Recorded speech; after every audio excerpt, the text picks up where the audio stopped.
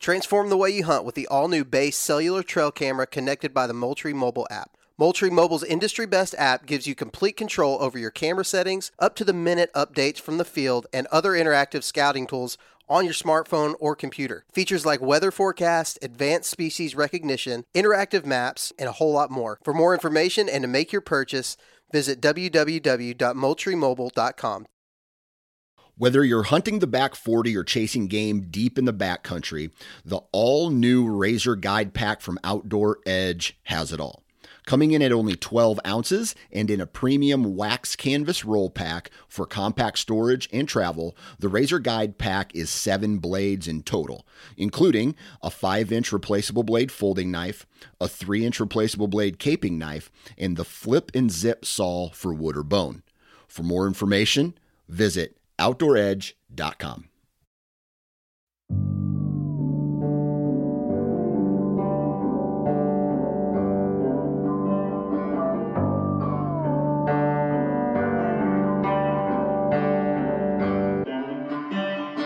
What is going on, everyone? Welcome back to another episode of the Wisconsin Sportsman Podcast, which is brought to you by Tactacam. This is your home for all things outdoors in the Badger State, and I'm your host, Josh Raley. Thank you so much for tuning in with us again this week. Got a great episode for you. Had my buddy Sam Billhorn from Whitetail Partners on again, and we get into a whitetail property checklist for February. Seasons are wrapped up, and whether you own land or lease land or have permission on land, or even if you're a public land hunter, you're surely already looking forward to next deer season and thinking about what you can change, what you can improve, what you can do to make your next hunting season better than this one, even if you had a fantastic hunting season last fall. So Sam and I talk through his checklist. We run some diagnostic questions, some common things that I hear from people who say, hey, I had this problem on my hunting property this year.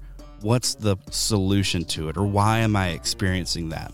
And so we walk through some of that, and then we also talk a little bit about hacks, cheap tools, easy things that you can do to improve the hunting on your land. So I'm going to keep this introduction nice and short today. I don't know if you can tell from my voice, but I am really sick, not feeling great, but got to get this episode out. So just want to say a quick thanks to our partners. First of all, Tactacam. They are the title sponsor of this show, and I am currently getting all geared up for turkey season. I've got a turkey hunt down in Georgia, March 25th and 26th.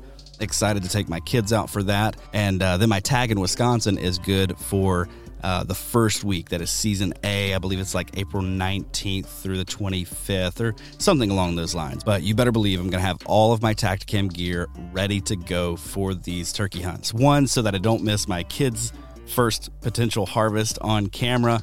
And then two, so that I have my own memories that I can bring home and share for my potentially hopeful harvest there in Wisconsin. Their new 6.0 camera is phenomenal. Gives you 4K 60 frame per second footage. The image stabilization has gone way up from previous models, and it was really good on the 5.0 and the 5.0 wide. Again, you got the weatherproof housing. You've got the one-touch operation. With the 6.0, though, you've also got an LCD touchscreen, which is a huge upgrade. And of course, just like you've already come to expect from the other Tactacam cameras, they've got a full line of mounts and adapters to get your camera exactly where you need it. So go check it out. Or if you're looking for something a little more budget friendly, you can check out their Solo Extreme, which is another wonderful camera. It gives you HD footage, one-touch operation, waterproof housing, all the good stuff, just at a little bit of a lower price point. So go check them out, Tactacam.com. Next up, Huntworth. Guys, right now, Huntworth is running a sale. Everything on their site is 20 to 50% off. Some of the gear that I was wearing this year, some of my favorites right now are 40% off. I think that's what the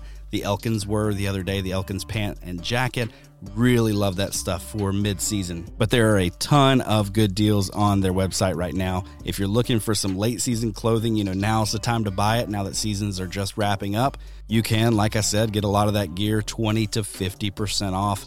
I was looking at some of the Heat Boost stuff, and it looked like a lot of that was in that 30% off range, which, guys, their stuff is already not going to break the bank. And so when you add 30% off on top of that, that is fantastic. So go check out their website, huntworthgear.com. And then finally, onX Maps. If you're not using onX already, you really, really need to give it a try. As Sam and I are talking in this conversation today, one of the things that comes up actually in the conversation is having some kind of app on your phone where you can use that to track yourself when you're on your property, mark locations of potential improvements on your property, and just have for its general usefulness when it comes to scouting your property. onX, to me, stands out as the best mapping app for hunters, bar none. You can try it free for 7 days. Just go to the app store of your choice and look up onX, or you can go to their website, onxmaps.com.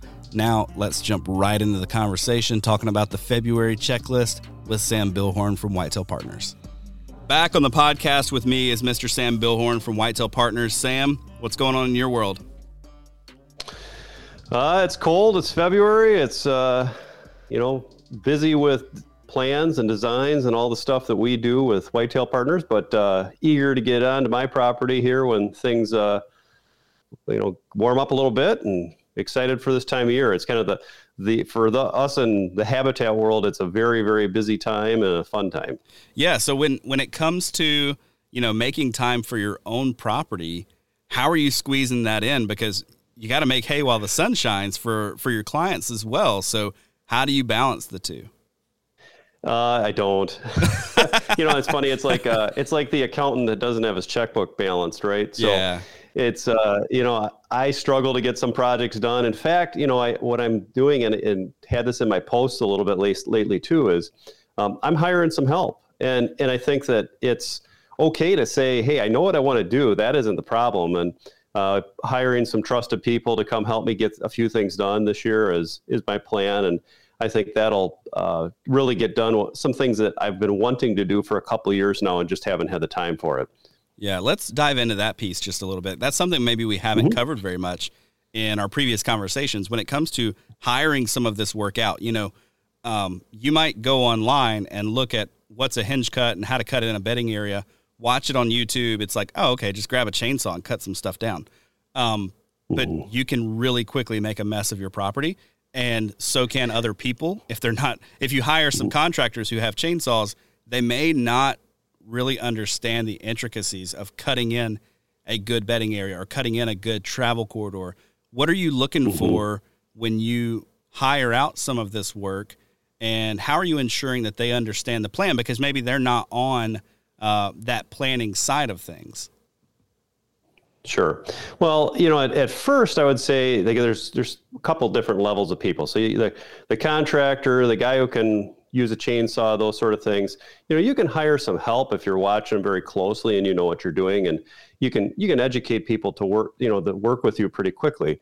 For example, you could take anybody and have them come help you and be extra muscles in the woods and all that, and that's great. You can hire the neighbor kid or whomever just to get some help, and that can be okay. But you got to watch them close, and I would never just turn over a plan to somebody that I haven't worked with before and don't know what my expectations are. And I think that's where more of the habitat professional is someone you want to look for, somebody who's in land management, understands the concepts of the plan, speaks the same language, and really in the clients that we have and work with closely is there's only a few people we'll work with, either through Whitetail Partners or refer them to, and have them do that service, because that isn't something we self-perform. We're more strictly in the planning and helping advise people on properties, but getting the right person in there, right equipment, all of that stuff. It's important to understand like you say, the difference between different types of cuts and what the objectives are, and trafficking deer and all these things. Yeah, I was watching a video the other day, and I just love to consume YouTube content, especially as I'm doing dishes or something. It's easy to pop in the earbuds or the AirPods and watch away. And I'm listening to this person say, here's how we cut all of our hinge cuts. We want them to be knee to hip high, somewhere in there. We want them low. And then I look up at the video, and all of his hinge cuts are like neck high. And I'm like, dude, this is not. I think you're mistaken here as to what you're showing everybody. But that's one of those easy examples where if you just very quickly describe to someone who's unfamiliar, hey, hinge cut this, they may have something totally different in mind. And if you get neck high, chest high hinge cuts, they're not going to be nearly as beneficial for directing traffic or providing quality bedding. Yeah. So on that, there is a height of cut for a variety of different things. I'm not going to be a guy that says, that specification height is 36 inches and you shall not vary plus or minus 2 inches. You forgot the quarter inch. Yeah. Yeah. It's not that simple. I mean, you have a lot of different approaches depending on what you're cutting. Yep. Like you say, a corridor versus a bedding area, for example, very different objectives. And that's the importance of understanding this and what you're looking to do. If you're headed out there to do it yourself, a great way to do it is to hire somebody for a day to come help and teach you.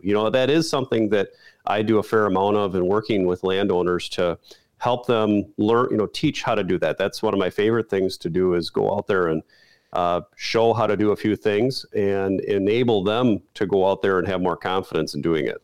Yeah, so speaking of beginning to do some of the work, it is February. You just posted your February checklist on Instagram the other day. I love these, love that you do them.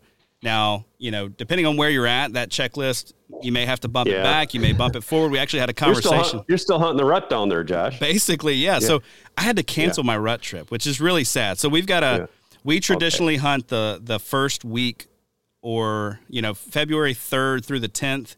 We try to hunt Alabama because that's that is basically November 3rd through 10th in Wisconsin. Like that's the equivalent. And so I actually had to cancel that. We've got some friends coming in to visit, which is good. They're actually coming down from Wisconsin for a little bit of respite from the cold weather. They're going to come hang out with us in Georgia. But anyway, so looking into the checklist, I love that you do these though. Right. Whatever, if you're calling in or if you're listening in from the South, maybe some of this stuff you bump it back just a little bit. But let's run through that checklist and talk about some of the things that you have on there as far as what people should be doing this time of year. Where would you start? Like, what would you say is the highest priority? Sure. So I always like to throw a little bit of variety on there. I mean, these checklists, you could have almost, 30 items, one per day. Our internal list, so to speak, the things that we talk about is more extensive, and we just try to give a flavor of that. So on the front end of it, I always put something hunting or scouting related. And for me and myself, I'm still running cameras. I run cameras pretty much all year now. I probably bring them in for a month around March when things are, most of the antlers are dropped and activities changing up with the spring and all that. Good time to get them cleaned up, maintenance, all that. But I run them. I just enjoy it. Like seeing how deer use different areas in different parts of the year. And I think one of the, because there's really nothing wrong with putting a camera in an odd area, I put them all over the place, just trying to catch something new and see, a buck might be in this spot or that spot. And yeah, it may not relate to hunting season, but it's just a fun thing to learn and enjoy. So scouting on that end, a lot of people like the chatter of shed hunting this time of year. It's coming, and certainly people, there are sheds out there to be found. It's happening, but generally I'm holding off until March on my property. There's no real reason to be out there forcing it at this time. Plus, I don't want to bump a deer if I don't need to be doing some work out there. But I'm curious, getting into the habitat. Go ahead. How much of an emphasis do you put on shed hunting? I mean, I know for some guys that's like their thing. It's like they can't wait for deer season to end so they can hurry up and shed hunt. Yeah. For me, I'd rather be scout. I'm pretty much always scouting, right? I get distracted by deer sign, and if I stumble across a shed, great, But it seems like, I don't know, shed hunting continues to fall further and further down my priority list. What about you? Yeah. It's on the bottom. I just don't care about it. I mean, I enjoy going out there. It's neat to see it, but I'm not making any shed hunting trips. I mean, it's fun to find a big shed and all that. It seems like most of my sheds, I find I trip over them because I'm looking for something else, and there it is. Oh yeah, I just stepped on it, type of thing. I wasn't looking for it in the first place because like you say, I'm scouting. Yeah. So I like finding them. It's always fun. Throw them in the 4-wheeler box and away we go. But for me, I'm usually out there looking at the habitat, not so much the shed. Plus, it's interesting to find a big shed.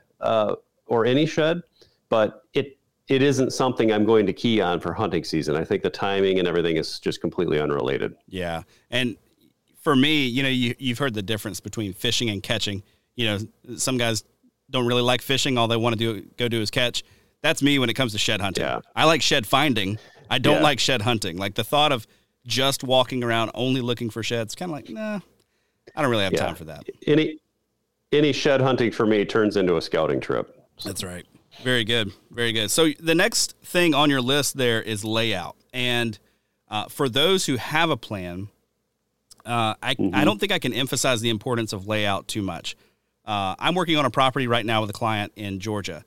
And one of the things that we are looking at in implementing this plan is the topography. It's extremely steep. He's got 60, 70, 82% slope in some areas. So you're talking rappelling down the side of his ridge lines, right? So when you come back and you put a plan together, if you don't lay that plan out with proper flagging and take all of that into consideration when you're out there and you're just going to be rigid with the plan that you've been handed, you could really run into some trouble. Yeah, so the plan we provide is a good guide to how to set up the system for the property, but getting the actual layout done. And when we say layout, I'm talking I have, I don't know what it is, a dozen different color ribbons. I'm talking like surveyor tape ribbon that I have in my tool belt going out there, and every single color relates to that on the plan. So we're going out there and finding the details now. Now we're actually looking for the tree. Like we know based on the plan, we should be hunting here. Now we need to find that actual pinch point that identify the tree we're going to put the tree stand in, the exact spot in the ground we're going to put a mock scrape and a water hole. I'll drive put a flag or a lath in the spot. We want to define things that precisely. And then corridors and things like that. On a corridor, for example, I'm going to locate that. Some of these are following existing corridors. A lot of them are, for the most part, we're trying to emphasize the major movement. But then also at other times we're creating it, where we're connecting a spot from A to B that we want deer to go through there, but there was some trees that fell or whatever other thing that we need to cut through, and that's all part of it. So I'm putting a 3 or 4 foot ribbon.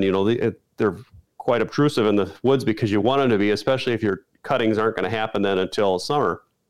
And putting one every 25 yards and really laying out, making it very visual in the timber, everything as to where it goes, and then providing explanation further. And sometimes there's little tweaks. We're going to put a tree stand. We end up moving it 20 yards from where it was on the plan because that's the tree we wanted to use when we got there. So it's about taking the concept of the plan and transferring it to the detail of the timber. Yeah, that's really good. That's really, really good.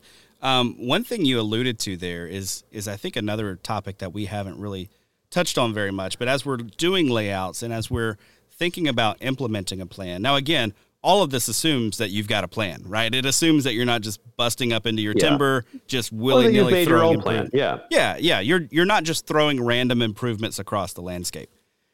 That's right. But when you do this, when you're putting in a pinch point or putting in a travel corridor or setting up your food plot, some of the things, or one of the first things you're taking into account is what is the tree that I'm going to be hunting from? Tell me a little bit about why you start there and the importance of starting there as opposed to going in the reverse.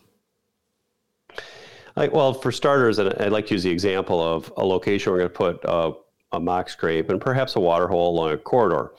All three of those things I can move fairly easily. I can adjust them with cuttings and sometimes even with a little bit of earthwork to move things around. I can adjust those where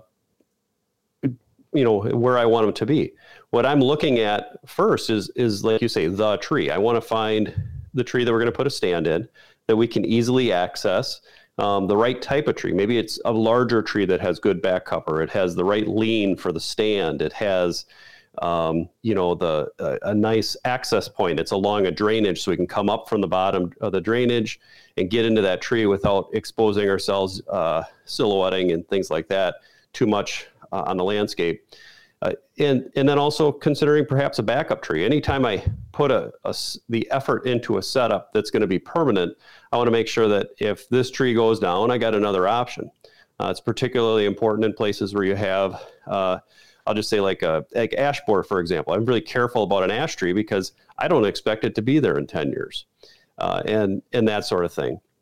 So the tree you can't move as well, you can't move, whereas the corridor you can adjust that. So then I look at it and say, all right, if we're trying to hunt this movement, approximately 20 yards, where's the best tree? Well, if that tree ends up being at 30 yards, maybe that corridor gets moved in a little bit, or if it's a little closer, that corridor gets moved out. And that adjustment then happens with a chainsaw, adjusting where you want the deer travel to be, and downing those trees perpendicular to the line of travel. So those, in the example of the tree stand with a corridor, you have your tree stand is outside of that corridor from the hunting, or you're hunting outside of this corridor. You want to down trees in the direction of that stand, so perpendicular. Sometimes that correlates with a shooting lane, just exactly where you need it. And then also up and down that corridor, having these trees downed perpendicular, so it continues to funnel that traffic down that corridor. Yeah.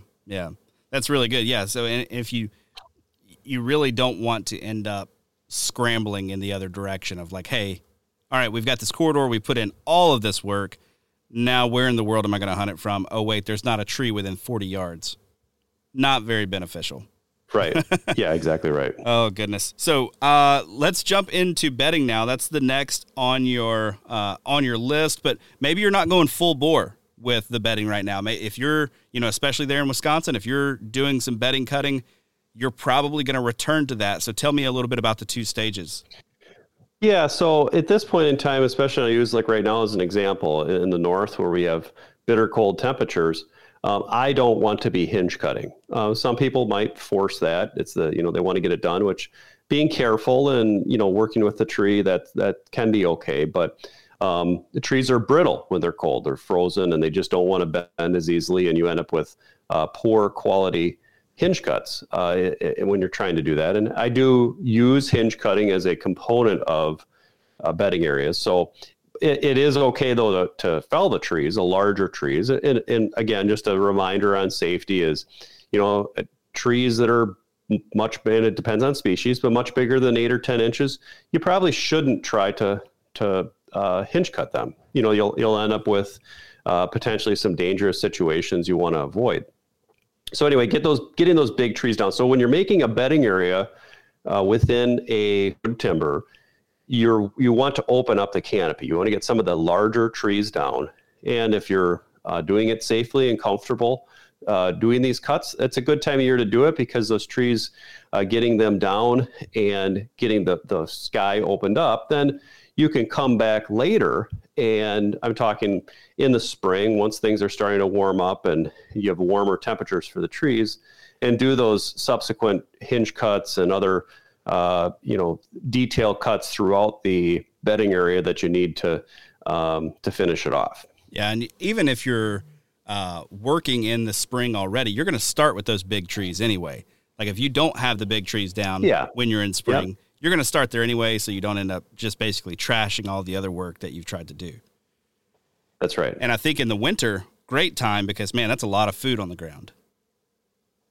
Yeah, that's absolutely true. In fact, if I have any cuttings that I can get done, I like to do that because it puts a lot of browse down on the ground and it just gets hammered all winter long then. And great thing to do. It also, just a side note on that, I plant a lot of conifers on my property.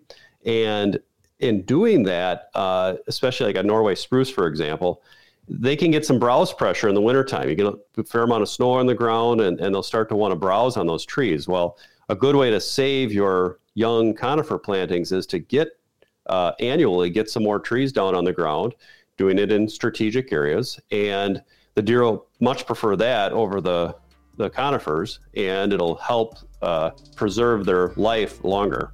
Just want to take a quick minute to let you know that the Wisconsin Sportsman Podcast is brought to you by Tactacam, makers of the best point-of-view cameras on the market for hunters and anglers.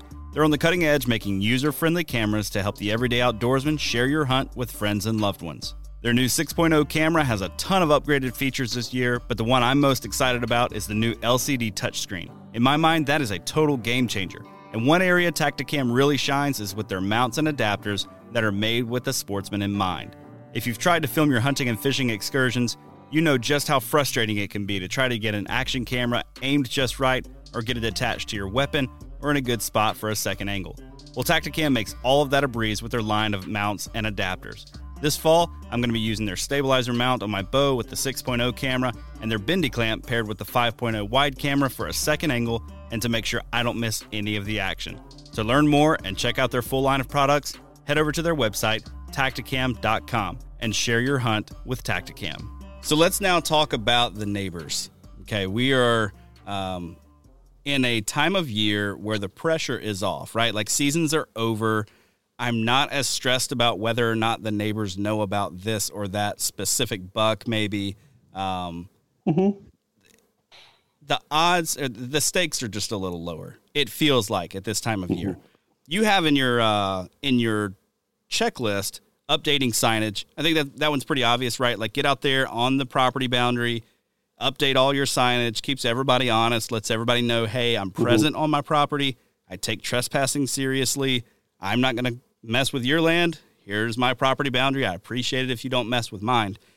It's also a great time to, in many ways, befriend those neighbors or invest in those relationships in a way that may gain you an ally in your goals for your property. So talk to me a little bit about maybe your strategy for doing that and how do you approach those conversations? Sure.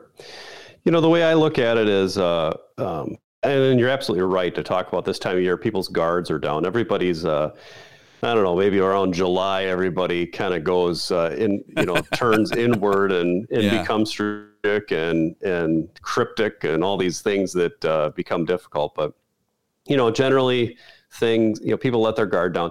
One of the things I love to do this time of year is I'll text neighbors pictures and say, hey, this deer made it through. Well, that might spark something out of them. And at least they're, thankful and curious that you do that. And then they might start reciprocating. So I guess that's what, if you give a little bit, you might get a little bit back. And pretty soon they're more willing to do that into season and letting down some of the guards. I had one guy that the first time I met him got in an argument over a really silly thing. And I just kind of put my hands up in the air and walked back slowly and said, hey,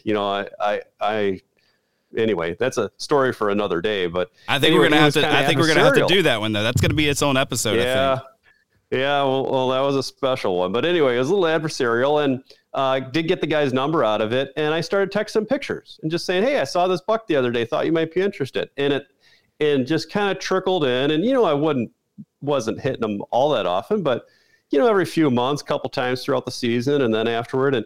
And the guy lightened up and we've actually become, friends or at least willing to talk to each other and sharing some information. And it come to find out he's probably one of the more avid bow hunters in the area and he knows what's going on. And he may not be forthright during the season on all of his information, but the little bit that we can exchange, it was good. And at least it makes it productive because, you get into either you have to work with your neighbors. You want those relationships to be productive. If they're not, it doesn't make it's not fun and can be really difficult. You hear these terrible stories of people not letting somebody retrieve a buck on their land or whatever the case might be. And you just don't want that. Yeah. And I think there's such a temptation and even with, a lot of landowners that I've talked with recently to view your neighbors in this very adversarial manner. Like it's almost like the assumption can start that like they're on that side of the boundary, therefore they're bad. That's kind of the reasoning behind it. But I think as we can start those conversations, all of a sudden they can become a very important ally. And maybe we're not going to disclose every buck that we're after, but now you with this gentleman, you're aware that he is an avid bow hunter. He's probably not going to smash all the 2-year-olds that step onto his property, right? Like he probably has a little bit higher standards. Not. You can count on him, at least in that regard. He may not tell you about the 180 that's crossing the corner of your property, but he's going to help you when it comes to managing your herd. And I think that's a hugely important part. And he's absolutely that way. This guy you describe, and we talk about trying to get the age class higher and higher. And I feel he's working on the people around him. I'm working on the people around me, and we're helping each other in that regard. And that's a mutually beneficial exchange there for sure. Yeah. So another thing you mentioned on your list is equipment maintenance. And I got to tell you, I grew up and this was the problem every time. We would get all of our gear together. We would drive the 2 hours up to the camp, us and, 15, 20 other guys sometimes. I mean, we were managing thousands of acres, like 4,000 acres. So we had a lot of guys helping out on this property. And we get there and a tractor's broken down and an ATV won't work and a sprayer's clogged and chainsaws won't start. And we spend the first half of a Saturday just trying to get all the gear working. So talk to me about what you're doing this time of year to make sure that you're ready to go. I hate, and I've had all those things. I hate them. It's the worst. Tremendously. It is the worst. There's only so many hours in the day, and we pack, try to pack so much into them. To not have a piece of equipment work properly is, in my mind, unacceptable. I'd rather pay more than I need to, like in repairs, for example, than have run into a problem. So all my chainsaws, as soon as I'm done cutting wood and I burn firewood in the fall, done doing that, and it's wintertime, they all go in. I'm not a mechanic. Don't claim to have any inclination that way. I understand enough to be dangerous, but I drop them off and just say, go through them. If you see something that's suspect, tear it out, put it back in, because I'm not trying to get another 3 months out of that, pull cord or whatever it is. Yeah. So that's the saws. And then like a sprayer, for example, I replace the pump every 3 years on it, just tear it off, put a new one on there, because it might last 5, but I don't want to find out. Yep. So when it comes to, some of the more mechanical things, I mean, you've got to have a guy that you trust. Like if you can't do it yourself, you're not comfortable doing it yourself. Maybe you just don't have the time.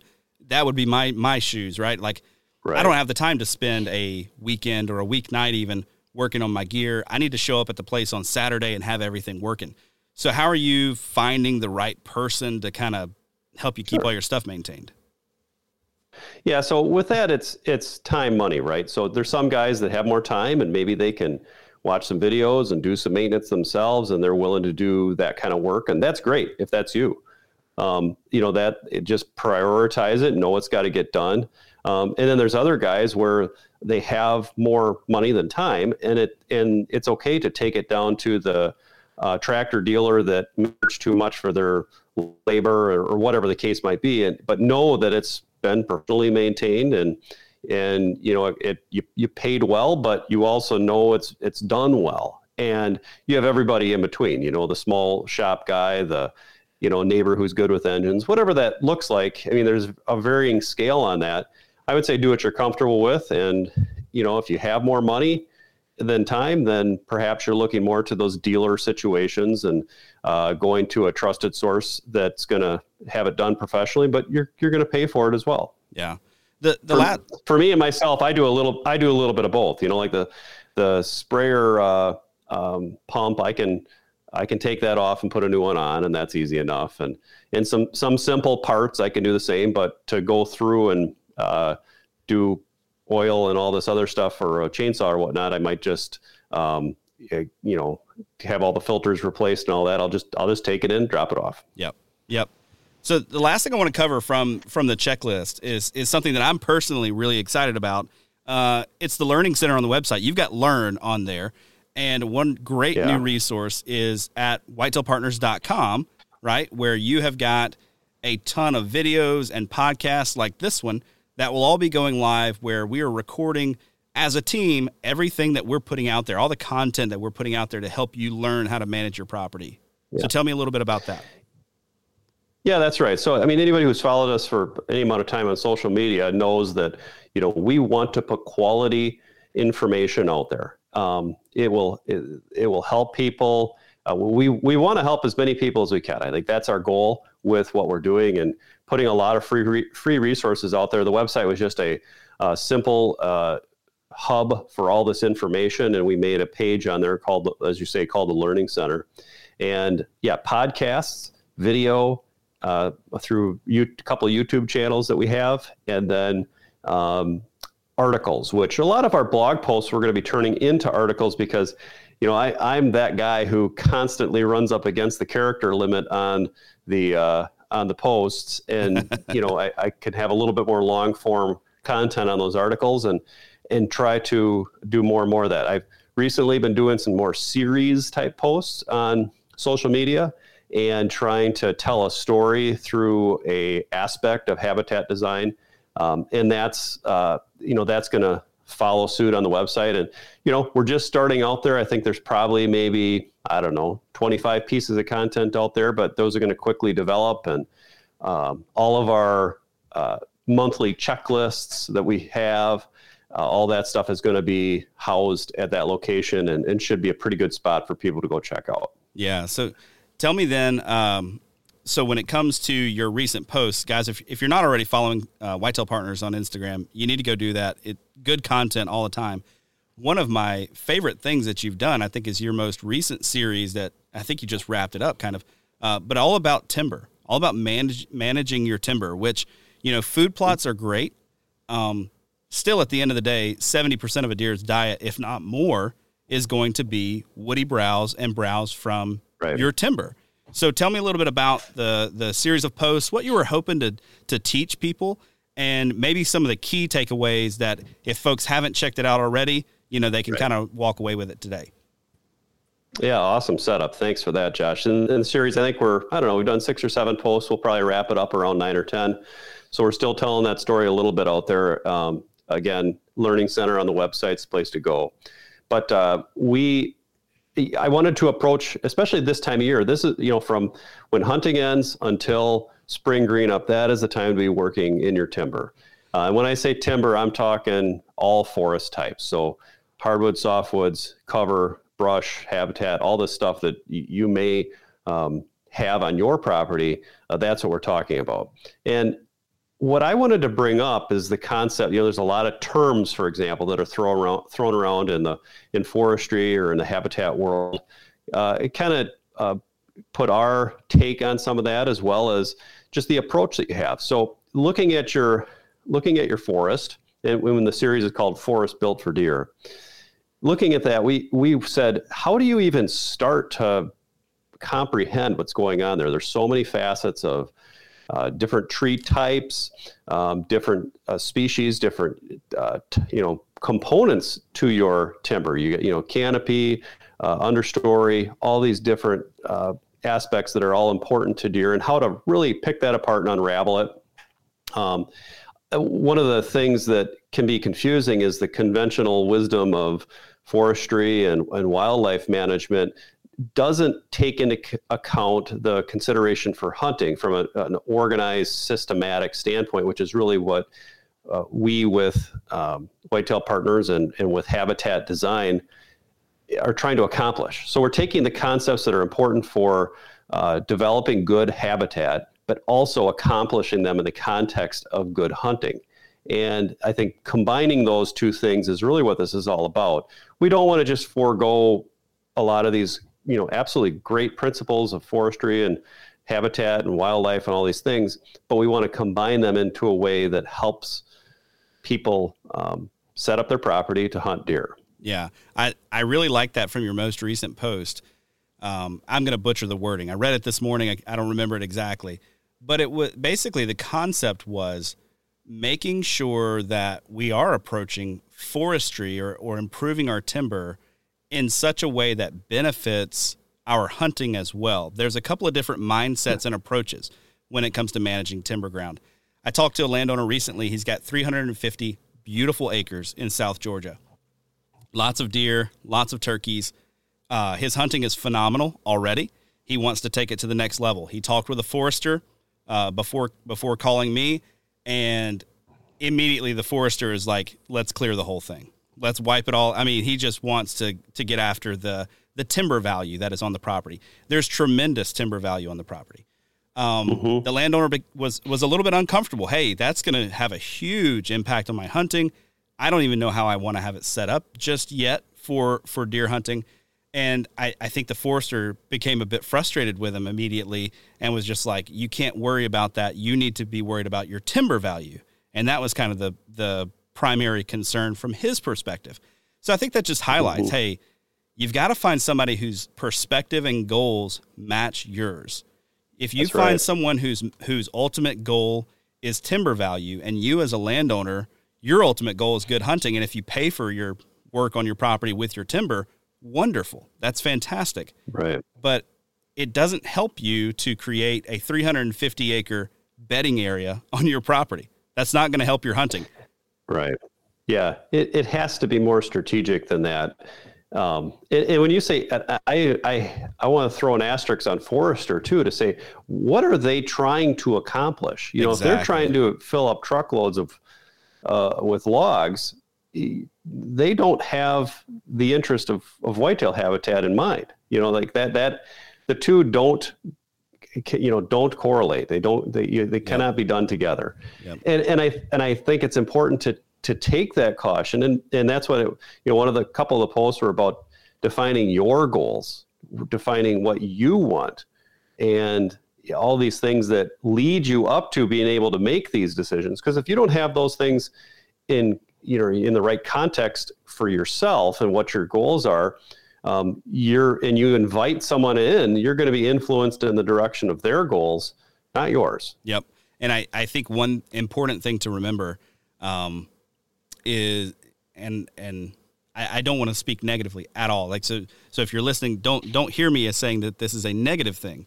This is all about perspective and the direction at which we're coming at this. Mm-hmm. But someone told me recently, hey, a forester said he'll come out and give me a consultation for free. And it's like, well, yeah, he probably will. And he's paid on commission. So he's going to get you to sign a contract that day or very, very soon to cut a huge chunk of your property, because he gets paid when the truckloads of timber leave your property, right? And yeah, he might come out there initially for free, but his goals are not the same. So that piece of goals is just, it's hugely important. So anyway, enough about that. Yeah. That's good stuff. All good stuff. Good things. Yeah. People should check out your other posts on it. That they've been phenomenal. I've learned a lot. I know that. When it comes to thinking about the habitat season ahead and the work that I want to accomplish on my property, a friend of mine recently told me, yeah, this is all great. I've got a good plan moving forward. Now I'm land poor, basically. I've got this big chunk of land. I just paid a bunch of money for it. I need to do what I can do as affordably as possible, right? So when it comes to tools that you're using, when it comes to, tactics that you're going to use and implement, what are some of the biggest hacks that you've found that are going to get you in the field, get you working, get you improving your property without another huge payout to get started? Sure. Well, it is important to say one of the things you can do is not waste money, right? So, it's important to define that and say, if you don't know what you're doing, it is best, and I'm not just trying to plug what we do, but it is best to get a plan and understand it, because you can do a lot of work, put a lot of effort and money into doing something to, through your experience over time, learn it was wrong. And so don't go backwards. So number one, just don't go in the wrong direction, and don't just start doing stuff. But next, once you know what you're doing, many of these things can be done. And in terms of, we talked a lot about forest improvements, timber improvements, and all this. A lot of times a harvest may be in line. That generates money. Yep. That will take you in the plus category. So then you have some more money to work with, and you're not just land poor anymore. You've taken some of that resources. One of the guys I work with recently, he said, I don't have too much money to do these things. And we looked at his timber, and I said, there's 20 acres here that you need to, do a pretty significant harvest on, because it's so mature, and they're good quality oak trees, red oaks. I said, just get 75% of these out of here. and he will benefit from that and then have some of that money. But getting to your question, the work itself and the things to do, we talked about it before, is keeping things running, so don't lose time doing that. But you do not need expensive tools. The last thing you have to have is that $30, $50, $100, whatever $1,000 tractor and spread of implements. Me on my property, all of my tools, if you added them all together and put them all in one spot, I'm pretty sure it'd be less than $10,000. It's not a lot in the grand scheme of things. In fact, you can do it on far less than that. I think with a used ATV, some sprayers, call-to-packer, some of these things, which you can make, by the way. My first one I ever had, I made. You could do all that for less than $5,000 if you had some ingenuity and bought some things used and all that. So anyway, those are all the things you can do. As far as the hacks and things like that, simple things that I would bring up are making sure that you have the tools that you smaller tools, for example, a very, very basic chainsaw. That is the number one tool that you need to go out there and work on things. You can get by with a medium-sized saw to do everything, rather than having multiple saws. I have a larger saw for cutting wood, a small saw for doing detail work, and pretty soon I'll have a couple others just for convenience sake. But you could buy a medium-sized chainsaw and get it all done. So I think buy smart. Don't think you need to really stretch your budget too far on that. And generally in the spring, I'll always have a bunch of posts. You can look at my post history and find it as a lot of information on the right tools to buy and how to go about doing that, because I do want to promote guys getting the work done themselves, being economical about it, being wise with their money. That's a passion I have, to address people like that, because that's where I was a few years ago. This episode is brought to you by the onX Hunt app. onX gives you up-to-date landowner information, color-coded public and private land boundaries, and gives you a ton of tools to help you hunt smarter. One tool I'm loving right now is their optimal wind feature, which lets you set the optimal wind for a given location, then tells you in real time whether the wind is good, bad, or just okay for that spot. You can try it risk-free for 7 days right now. Just download the onX Hunt app on your preferred app store today. Let's now shift gears just a little bit. I think hunting season is still pretty fresh in our minds at this point. Get a few more months down the road, we might start to forget just a little bit, especially when green up starts and we're already looking forward to the next season, have all that hope and optimism kind of swirling around in our minds. But I want to run through a couple of diagnostic kinds of situations where a landowner comes to you and he says, hey, here's my pain point, right? And I'd like you to walk me through what are a couple of possible issues that are leading to these pain points and a couple of possible solutions. The first one is a pain point that I grew up with a good bit until we started to understand a little bit better about how food plots work, how deer use food plots, and which ones they're going to use in the daylight. Now, we adjusted our hunting strategy significantly. But it's this. We've got great food plots. They came in well. We did our soil test. They're attractive. The plants are healthy. But I don't have any daytime movement in my plot. Maybe it's a good day to see a couple of does in my food plot in the daylight. What are some potential things that are going on there? Well, the first question I'd ask, and it's really of a lot of things hunting related, is what's your access? Can you come and go from, if you're hunting on or near that plot, can you come and go from those sets with deer in the plot and not spook them? A vast majority of people, the answer is no, they can't.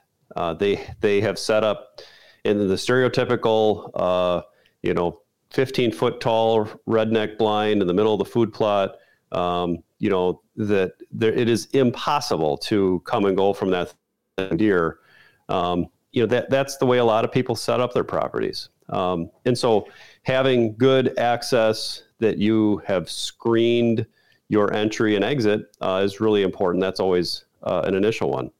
A second one too is the edge habitat around a food plot. may not be that inviting. It's also very, very common to have a food plot that is what was a prior existing ag field, and it has a hard edge. The timber is vertical where it meets the field, and that's not very inviting to the deer. Softening that edge, had a lot of posts on this recently of planting warm season grasses on the edge, cutting some trees, making more of a staggered, staged canopy from the field to the inner cover.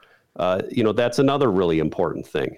The size and breakup of the food plot, that's another one that I would bring up. People have these large, huge rectangular fields, and they only see deer in the daylight, or does in the daylight, and very few bucks. If a buck comes to that plot, he's probably not getting more than 3 feet into it, eating on the edge and then getting back into the cover. It's too open. So breaking up that plot, you could put plot screen, you could put switchgrass, you could put corn in strips to this plot and bust it up into smaller compartments, make it more intimate, for lack of a better word. I like to leave, if we're clearing a plot, I like to leave trees staggered throughout a plot. You got to be careful on shade, that you don't overshade that what you're trying to grow. But if you maintain the character of the cover around it, you're going to see a lot more daytime activity. I mean, compare your small kill plot to your large food plot on buck numbers, pictures of bucks. You're going to have a lot more in that small kill plot than you are in that big plot. And comparing the area, the big one might be 10 times bigger. Yeah. Let me play devil's advocate just a little bit here. Mm-hmm. Okay, I hear what you're saying when it comes to edge habitat, breaking up the plot, maybe leaving some trees, maybe felling some trees, planting warm season grasses. Sam, I've got limited room in this food plot. I don't want to take up spot and area that could be planted in my food plot blend. I don't want to take up that room and leave other stuff. I want it all to be food. Well, I would say, it's an attraction. This area is an attraction, right? I think maybe you said it before. I'll say it again. 3/4 of a deer's diet is in the cover. They're eating browse, hard mass, all this stuff. And we want to have very high quality food out in that plot for them to come to. And also, if we have goals of sustaining deer throughout the winter and all this and that, you want to have enough of this food source. And maybe you accomplish that goal somewhere else. You have these hunting plots, which you aren't going to maximize acreage on, and you have another area that's wide open in the middle of a big valley that the deer are only going there at night, but they're going to get their winter nutritional need there. I see this all the time where people have beans planted in a place where the deer aren't going to go there during the day and season, but come February, they're out on that field eating. It might be at night, but you're accomplishing that goal. So back to your original question, I would rather have a plot be smaller and built right than have it be maximizing the amount of planted acres. The only thing that you would have to maybe take a second thought on that is if you're seeing that that food is not making it through the entire hunting season. And then you just need to reevaluate things, and maybe that could be evaluating your herd and what you have coming into it. Yeah, then we start thinking about we really need to limit the number of mouths. You know what I mean? That are coming into that property. That's right. And that's a whole other thing, and it can be a good problem to have, especially if you've got buddies or kids around that want to take a lot of does. Then man, that can be that can provide some really good fun for the whole family and for your friends and that kind of thing. Oh yeah. So let's talk a little bit about then that nutrition piece. Maybe I have a property that is one of those really tough properties where I don't have a lot of opportunities for food. It's steep. There's just not a lot of open ground. Where it is open ground, I can't get it. Maybe it's too wet. I can't get food in there. What are some of the ways that I can tackle that problem or address that issue on my property? Sure. So some of these very topography rich areas, we'll say, that have a lot of slope and very little opportunity for food plots, perhaps you aren't going to get them. A couple of things that come to mind for me and tools in the toolbox that we use is for starters, making a browse plot. So maybe you are opening up that canopy, putting trees down, and you're not trying to make a bedding area per se. You're trying to create a bunch of woody browse, low to the ground, opportunity for that food. Again, the tonnage per acre, we could go into all these stats of what you're accomplishing there and having that. Deer are going to use it. And, some people do rotational cuttings. They'll have a acre area that they clear cut to encourage that to happen. I encounter this a fair amount with lowland parcels where they're maybe wet. You're not going to get the, I talk a lot about upland parcels and a lot of hill country is what I design, but like in central part of Wisconsin, we have a lot of these properties that are low. And if they have rotational cuttings in their low ground of these trees and get this regrowth going, they're going to have good browse that way. And that really helps. Another one too, where you talk about if very small area, sunlight's a problem, the soil's not great, is to simply do rye, to do a winter rye plot and have that be a staging plot. So think of it, if you have these really small areas, sometimes you have these properties that are very, they're 5 times longer than they are wide, let's say. You want to stagger these tiny plots in a lineal way, kind of like breadcrumbs through the property, where you have the ability to develop a line of movement from A to B, and rye will grow just about anywhere. And that's a good way to do it. Yeah, so you don't have to have the acre, 3/4 of an acre, even half acre size food plots. You can go small and fit food in where you can fit food in. Yeah, one of my best plots is, I should measure it. I think it's about 0.15 acres. It's very small. Wow. And it is, what's great about it is the setup is perfect. Clean access. I can come hunt it every day of the week. It has just we've maintained the character of the cover. There's trees within the plot. There's trees around the plot. Good edge habitat, right on a line of movement. We have a pinch point we've created with a bedding area adjacent to it that kicks deer right into it, so they just have to run right through it. And they're comfortable. They're as comfortable there as they are in the cover, and that's the goal. Yeah, very good. All right, Sam, next issue with my property. I'm a landowner. And this year I was seeing does everywhere. Got does all over the place. I've got does for days, and I saw only the occasional immature buck. I saw a couple of spikes, a couple of small basket racks, 6s and 8s. That's obviously not what I'm going for. What's the problem? What's going on here, and how do I fix it? Well, if you're constantly just all does, it sounds like you need to do a little bit of herd control and get behind the trigger a little bit. And like you said, they have all those fun hunts. When we first started with our own property, it was kind of that way. We had does everywhere, and we just kept shooting. And eventually to the point where we had as many or more bucks on camera as we did does. And I think that let the cameras tell you what's going on. You have these common travel routes, pinch points. Let that be your counter. We're to the point now that it's pretty even, bucks and does on camera. Which then leads to having some bigger bucks, because the bigger bucks aren't going to tolerate that kind of stress if it is just overridden with does. Now they'll be there, especially in and around the times of the year with the rut.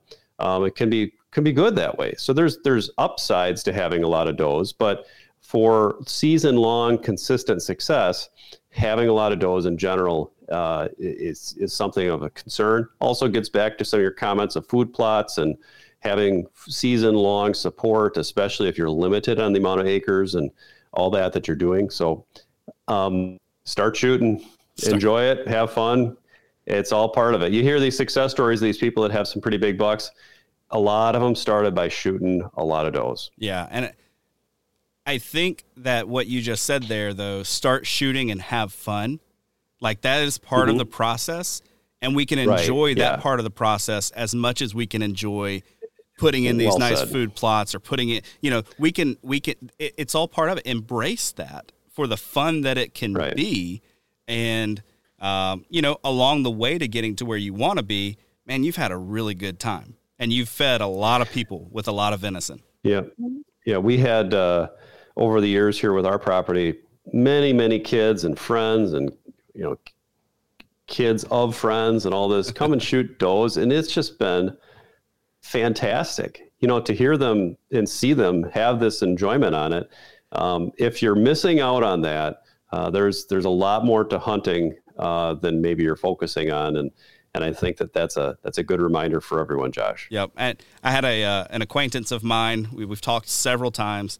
Actually had him on on my other podcast, and his goal for this year was to shoot 70 does off of his property. He needed to take out 70, and he was calling around to everybody. Even called me. It was like, "Can you please come shoot some does? We need more tags on this property. We need more people to come fill more tags because they're just so overrun with deer." And in this specific area, I think it's South Carolina. And I think the average number of deer is like between 160 and 200 deer per square mile, which is just outrageous. I mean, just absolutely outrageous. Yeah. So they've got to do a lot to keep it in check. They have no winter kill. There are no other predators hardly besides humans. So they've got to do a lot of work. Last scenario. Sam, every time I go into the woods, I get busted. I'm hunting a travel route here, what I think is a travel route, and I get busted by deer behind me. I go into my food plots here. Deer come in from any and every direction. I'm getting busted. I can't seem to pin down how the deer use my property. It's so random. I don't even know where to start.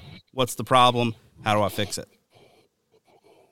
Well, it all starts with understanding where the deer are on your property. So a great time to do that is now, getting out there and seeing all these travel routes. One of the common things I'll tell people to do is flip the tracker on your Onyx or GPS or whatever you use and go walk every single deer trail that you can make sense of that's not just a single path and see what it looks like when you're done. It's specific to hunting setups.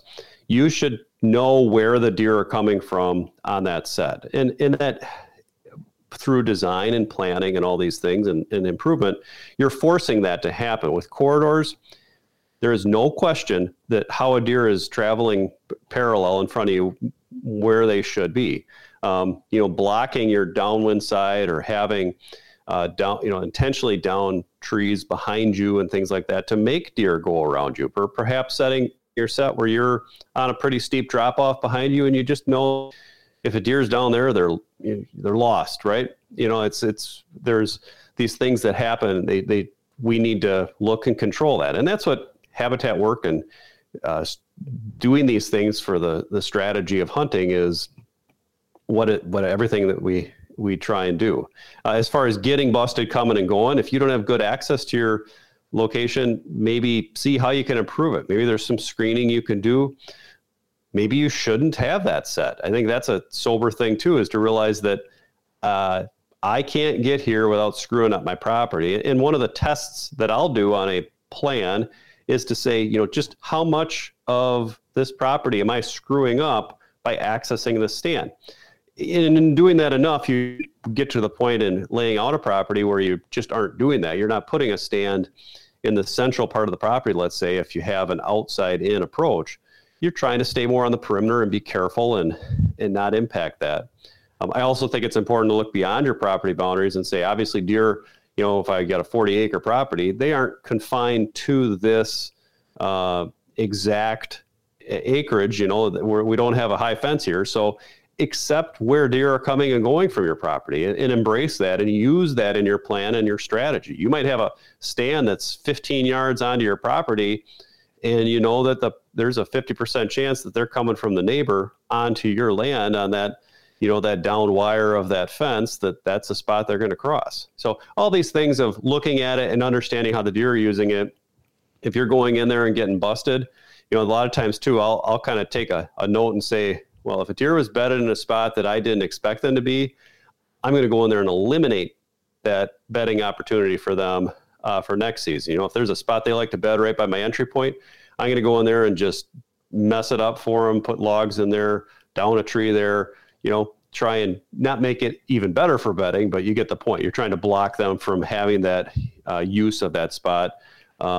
A bench, for example, a little small bench, if you need to pass by that on the way to your stand, you might make sure that there's no opportunity for them to want to find a spot to lay down in there. Yeah, that's good. When it comes to accessing a property and how much I'm screwing up, like, the outside-in approach is going to be preferred, but a lot of properties, just because of the way they've been treated in the past, everybody likes a nice big road going right down the middle, right? And what do you consider screwing up the property? Is it too much to drive a vehicle through to a certain point? Or like, how do you gauge, I guess, the amount or the level to which you're messing things up? Well, part of that has to do with frequency and what they're used to. And, everybody say, well, I can drive my tractor right through the middle of the property. Yeah, there might be some local truths to things like that. But, how often are you hunting the property? If it's a property that's untouched for, all but 3 days of the season you're there, you might be able to get away with more because the deer are more, it has more time to be, for the deer to reacclimate to your being gone and all that. But I would say in general, I want to be coming from the outside, but some properties don't set up that way. You have more of a centrally located cabin in the property and you aren't moving the cabin and you just split the property in half and you go from inside out. Sometimes those type of properties, you might have a tree stand on a travel corridor that's, 20 yards off the back porch because that's where deer are going around and they might associate that area with humans. And they're going to skirt it just far enough. And you utilize that to your advantage that you're not going then and marching out to the property boundary. You're going to stay close to that human area and the deer skirting around it. That's when you're going to catch them. Very good. Very good. Well, Sam, I've taken enough of your time. Where can folks find more from you when it comes to your posts or more from you when it comes to, all the educational stuff we're putting up on whitetailpartners.com? Yeah, well, you hit it. Anything Whitetail Partners, just go Google that. You'll find us, the website, whitetailpartners.com. Check out the Learning Center on there. Get that going here now and be adding to that all the time. Social media, the same as at Whitetail Partners, Instagram, Facebook. Come find us. Awesome. Thanks, Sam. Appreciate your time. Awesome. Thank you, Josh.